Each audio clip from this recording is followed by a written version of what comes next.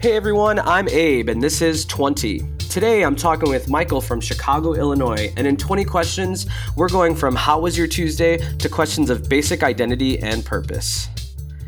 Hey Michael, thanks so much for joining me today. Abe, what's up? So we have just about 30 minutes, so I'd like to begin. Let's do it. That was a great intro, by the way. Oh, thank you so much. So I start off the podcast with this question. How would your friends describe you? Oh, man. Well, that's a good question because I think certain friends would describe me certain ways. It's weird when you kind of get older and you make friends in different categories. It's like if your whole person is a sort of complex pie chart, most friends only get like certain parts of the pie. So it depends. I think probably some friends would think that I'm like this outgoing kind of social person. And then some friends would see me as like a behind the scenes nerd, like on a computer tech person. And then some people would see me as like, I don't know, some sort of nonprofit person. I don't know. There's like a weird pie chart of who I am. And I guess it depends on who you ask, but I wish I could ask you the same question back of what you would describe me as. Sure. Well, my second question then is what's your favorite part of the pie chart then? So you talk about different facets of your personality. What's your favorite part of your personality? I hope, and maybe this is why talking to you in this context is hard. I like to be a listener.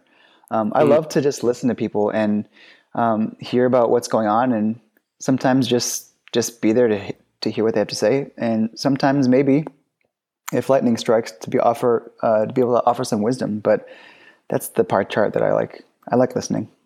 Very cool. So tell me about a time that you were like really impacted by a story that you were listening to, whether it be funny or sad or dramatic. Do you remember a really impactful story while you were listening? I think it's weird because at one point in time, and maybe this was because I was a high school boy once upon a time, is I felt like I had a pretty low grade of empathy. Like I was able to identify mentally with stories and kind of understand at a soul level. But over the past probably 5 years, there's been more and more instances where people share stories with me and like I feel like their pain in a different way, or I feel their celebration and their joys. Anytime someone like shares that they're getting married, I like cry. Or if they're going to have a baby, or they're like expecting a baby, like my response is tears now. And I'm like tearing up right now thinking of all the people in my life that have like recently had babies or gotten married. And I think that's something that I haven't sort of grown up doing, but being able to feel other people celebrating with their victories and mourning with their losses, it may be less specific, but those are the kinds of things that I love to just join people in. Awesome. Very cool. So you said you haven't considered yourself like growing up being kind of emotional in that way. When do you recall that kind of switching? Probably mid-20s. I think mid-20s is when there's like an incredible life shift where you're entering a new phase of adulthood, but in that, all of the people around you are entering new phases of adulthood, which in turn allows those people to kind of absorb different life experiences. It's the time where more of my friends' parents were dying, and I just got to be part of grief with others. It's also the time where people are getting married, and or people are getting sick, or yourself. I had been in the hospital for some things, and there's just like a new category of experiencing the highs and lows of life in a different way, and maybe just like a new level of awareness with the la-di-da sort of oblivion of youth into this is the hard part of what it looks like to be a human and to be older and to not only deal with your own stuff, but to also do it in community with other people, friends or coworkers or both. Sure. What two-part question? What was the hardest? What has been the hardest part of this adulthood in your 20s, and what's been the easiest kind of transition into adulthood for you? The hard part, I think, there's something about sharing burdens and carrying burdens of others that is kind of a new space of adulthood for me, where whether I'm recently married, and so like that's like a new way of kind of connecting to another person on a soul level, and sharing excitement and sharing sadness. So it's a pretty hard thing when you kind of multiply that.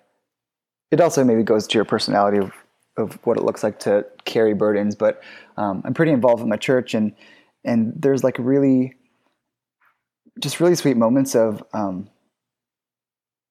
seeing like the fruit and the beauty in life, seeing lives changed on all sorts of levels. But carrying the burdens has been pretty tough for me, Mm.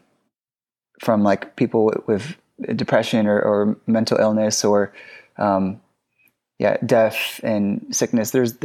There's all these things, anxiety, and you just get to learn. Even if you haven't experienced all those things yourself, you get to learn through people, and carrying that as a good friend or hoping to be a good friend is pretty tough. Sure. But I think the easy part or the better part of sliding into the grown up space. I'm almost 30, so I feel like I'm starting to get the smallest taste of adulthood. I think that the coolest part is just having a better grasp on who you are. Like I feel like I know who I am now better than ever before because I've gotten a chance to learn and to grow and to fail and to just destroy stuff and to build off that destruction. And there's a kind of in a sense of I've arrived at least to a point where I get at least how I function in the world a little bit better, which helps me in turn function with others better, hopefully. Yeah, that totally makes sense. So you mentioned you know who you are now more than ever. Who are you? Who is Michael? That kind of goes to the first question you asked: Who am I? Who do other people say? Um, Uh, this is to be like such a contradiction. Like, oh, I know myself better. Who am I? There's I think when it comes down to it, I think I'm someone who like desperately cares to be a positive force in other people's life, whether that's in a literal sense, like we're going to do life together and grab a drink and talk about things shoulder to shoulder, or in a figurative sense, where sort of the nature of my work and helping serve people, even if I can't see them and they're on the other side of the world, I feel like that's an attribute that I've understood in myself. And I love building things. I love making things and I love connecting things. And so when you kind of combine those two things, I feel like I'm starting to get, all right, if I can build stuff, if I can dream stuff, if I can make stuff and do it with people and help people and serve people, that's probably my sweet spot. And that's where I like to hang out. So do you do that in your work? You said so. What do you do for work? And how has your personality like been a really good fit for what you're doing? I mean, can you share, kind of elaborate a little bit about what it's like to be Mike in his work position? Well, I work for World Vision. We are a Christian humanitarian nonprofit organization dedicated to serving children in communities. And that's like the boilerplate copy, but at the core, we do all sorts of incredible relief and development work all over the world. And every nonprofit and every humanitarian organization has different styles. But of the sort of complex relief and development formula that we follow, my team specifically, we get to help fundraise for clean water projects in Africa. And I really love it. And being able to see the work firsthand is incredible. But specifically, when you said, who is Mike? No one at my job calls me Mike. And no one at my job calls me Michael. Everyone calls me Berg. Yeah, it's a little exciting to get a nickname. It's weird to be given new names when you're like older in life, Sure. especially when there's a bunch of Michaels or Mikes or whatever. And so they call me Berg, and that's, I don't know, this like when you get into adulthood and you're sort of finding your new groove and a new name comes with it. I guess my new sort of space, I get to work sort of in the creative side of things, but then also the fundraising side of things, but then also like a culture making side of things. And we activate people. We activate thousands of people to step up and take on challenges to serve the poor. And in our team specifically, Team World Vision, we get folks to do things like run races, like marathons and half marathons, triathlons, 6K walk runs, getting people to get out of the couch, go do something, advocate for people, and raise some funds for clean water projects that are transforming lives. Very cool. So, have you always kind of been an advocate for social justice or things like making the world a better place, or has this been kind of something in your 20s? I think there's always been kind of a heart for that. In high school, like I had all these like little projects that I loved doing with other people, whether it was in student council or through my church or whatever. There was always some like shenanigans that we were up to, from like getting people to donate the socks off their feet for homelessness, or raising money to go to Africa to visit, work, and see what the world is like on the other side of the planet. And also just, I don't know. I don't know what it would have been like to go to high school with me, but what I do remember of my own experience is that I just really wanted to connect with as many people as possible. And whether they were like in a sort of subculture that identified with what I liked or something totally different, whether it was a different good or a different that wasn't celebrated as much, I just loved getting to know people's stories and just hang out with them. And so maybe it's kind of been a common thread throughout my life, but certainly there's been a longer path kind of shaping the formality of how it's kind of manifested myself into an employee doing all those things for a full-time living. Right on. For those of you who are listening, Michael and I actually went to high school together, and we were in Battle of the Bands, and we won. We were kind of a cover band of 10. We were one of 10 bands, and we were the only one that was a cover band, and we won, and everyone was mad at us because we were a cover band. But it was really fun. So it was so fun. It was awesome. So that's just a little story for you listeners. Do you think we should have won? Oh yeah, for sure. We were awesome. We got the crowd going, and that's what it's all about. So my ninth question for you, Michael, if you were to write an autobiography today about your life so far, what would it be called and why? It's actually really interesting because I have a friend, his name is Michael Chitwood, and he recently wrote a book, and his was called The Ability to Endure. And he's been through a lot of struggle and pain in his life. And we actually pretty often in our office, we talk about if we were to write a book, what would the name of the book be? Nice. And this is a book that I've been just struggling with coming up with my imaginary book that's never been written, like what the title would be. And this kind of connects to some of the things we've been talking about earlier. And I think the title of my book would be How to Be a Friend When Your Friends Are Sad. Because there are so many things that people go through all day, every day that are not expressed, they're not shared. And a lot of times friends can like have no idea that their friends are in pain or their friends are kind of going through something. But then when they do find out, they're like, from what I've seen so far, a lot of people don't know how to respond well. And they try to fix things, or they try to like come up with a magic word to like make everything rainbows and flowers. But I think there's just something about being a friend that's just there and trying your best to meet people where they're at and not like dragging them into the next part of the rainbow is, that would be my book. And I hope that you would read it. And I think, and you've been a good friend to me, and you've like sat with me and stuff, and hopefully I've been a friend to you in that. And I think there's just like a lot of cool things to learn about how to be a friend to people when they're sad. Sure.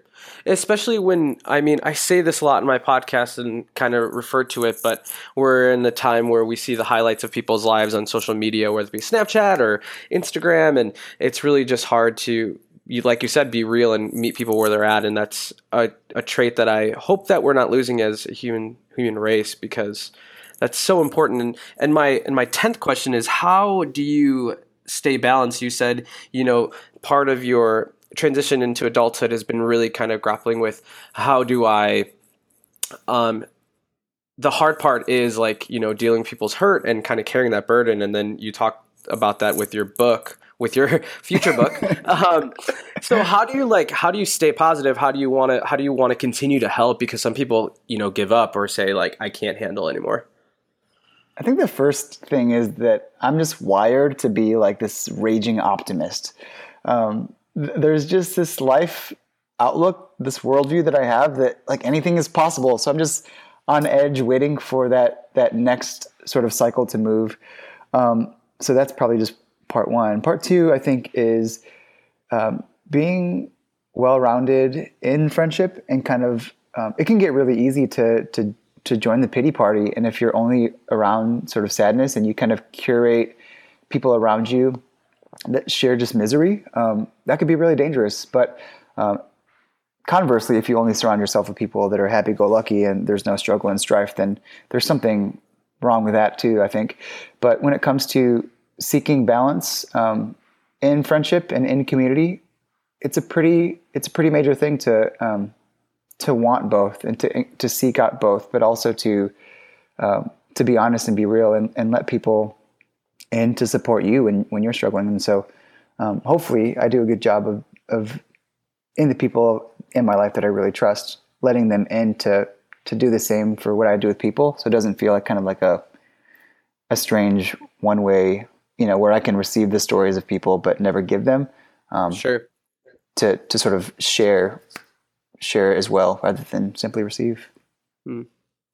If, for my 11th question, if you were to go back and give your 21-year-old self some advice, what would you give younger Michael? I mean, the only thing really is like, don't buy those expensive diesel jeans. Like, they're going to go out of style, and then you could save a couple bucks. But everything else, any like disaster or life fail or whatever, like I would want to keep, because there's so many things that I've learned about who I am now, and how I don't know, just decisions like in the college party scene or with girls or whatever. Like there's all these things that I look back and I'm like, man, I wish I would have done that differently. But in the same way, I would tell you, oh, actually, here's the thing. I got it. I would say, keep doing what you're doing, Michael, or Mike, or whatever the name I was going by at that time.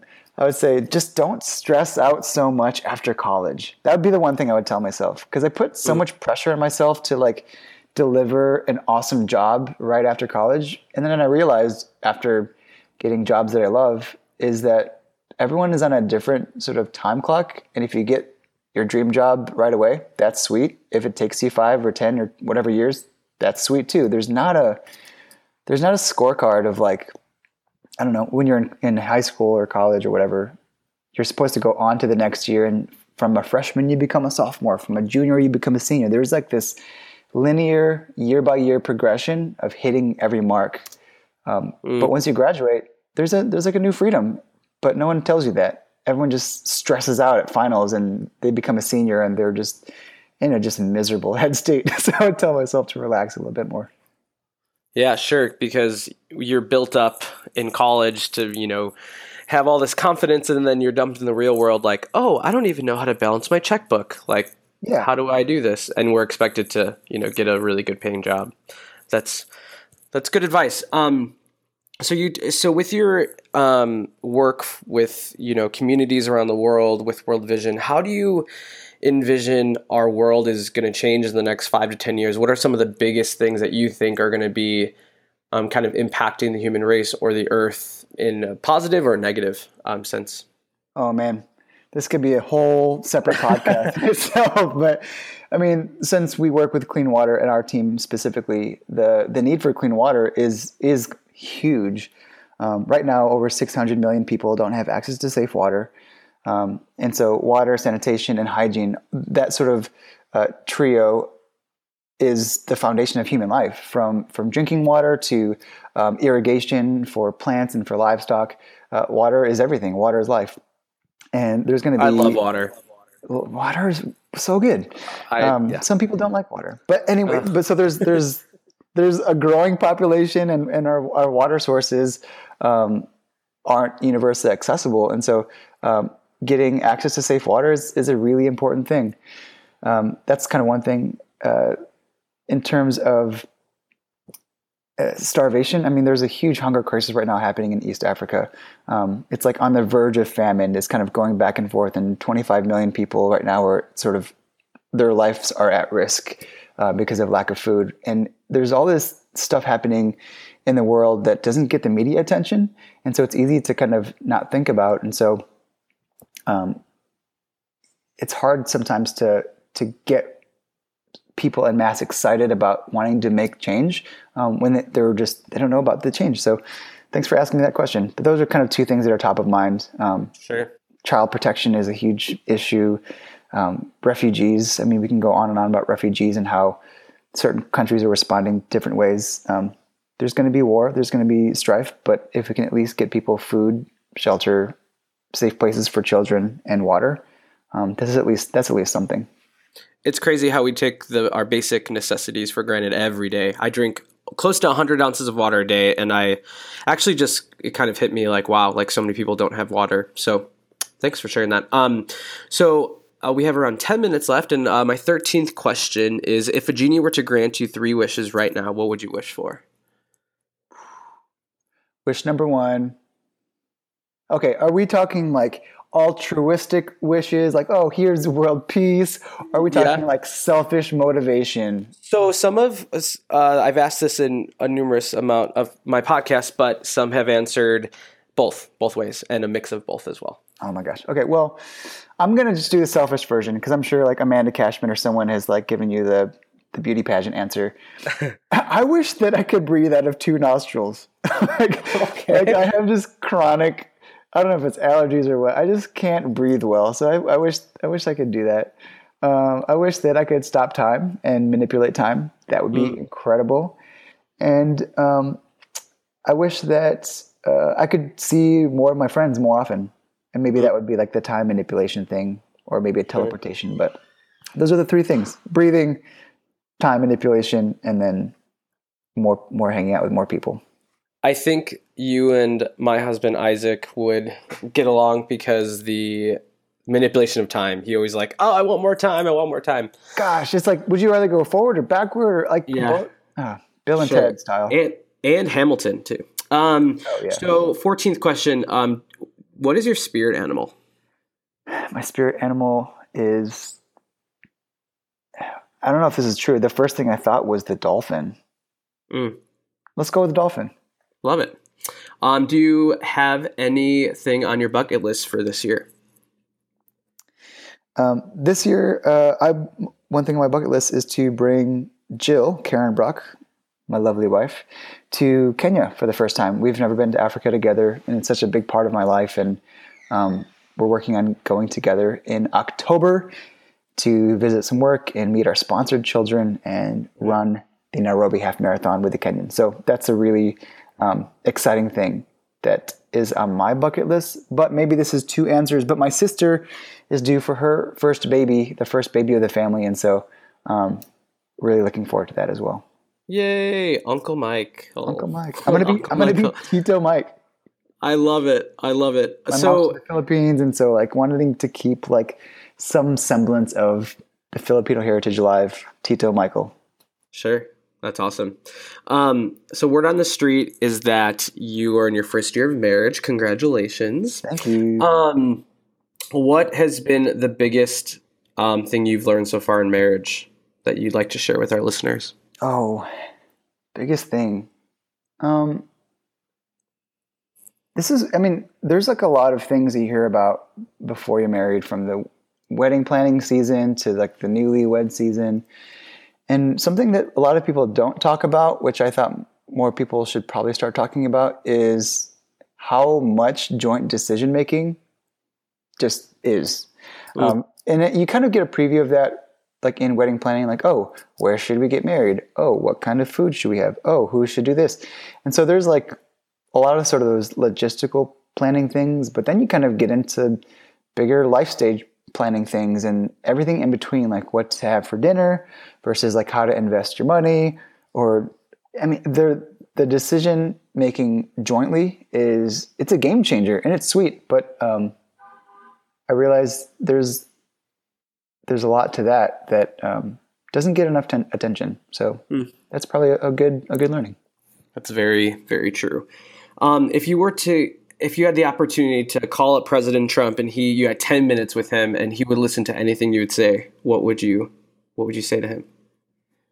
Dear Mr. Trump, please step down. Great. Awesome. Okay. No, that's awesome. I love that. I thought about Perfect. writing my first letter to the White House. I wish I would have written letters in the past just to like express gratitude. Yeah, but I was like, maybe I can just write a letter and just say, "Dear Mr. Trump, please step down."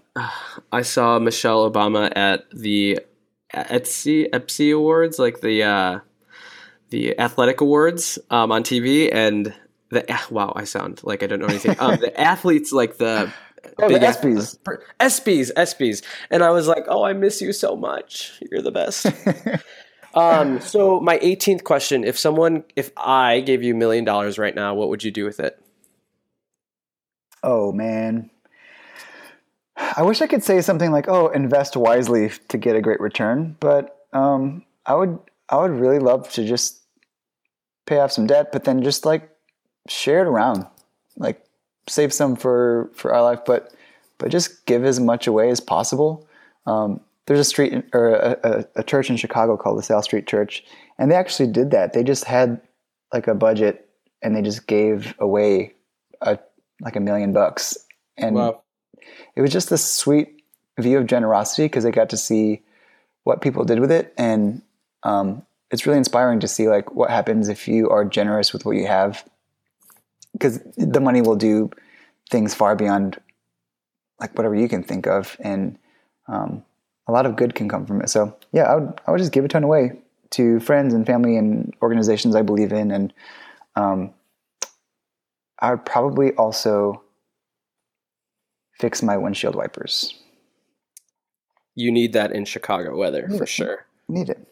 Love it.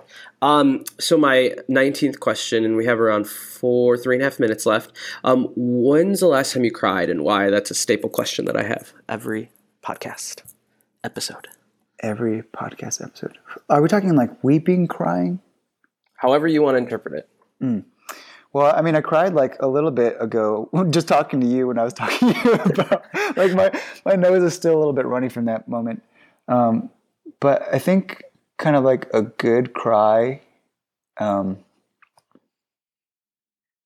you might have to edit the long pauses out of this one, but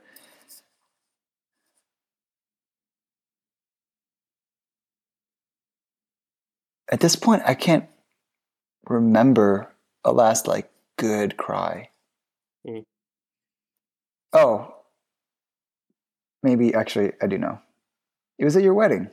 Like, it was Nice. It was Phil's best man speech, and I think I was just going through a lot at the moment. I got married the week before. There was just something that struck me, and I was so happy. It was like the hardest that I've cried in a long time, and I don't think I've cried that hard since.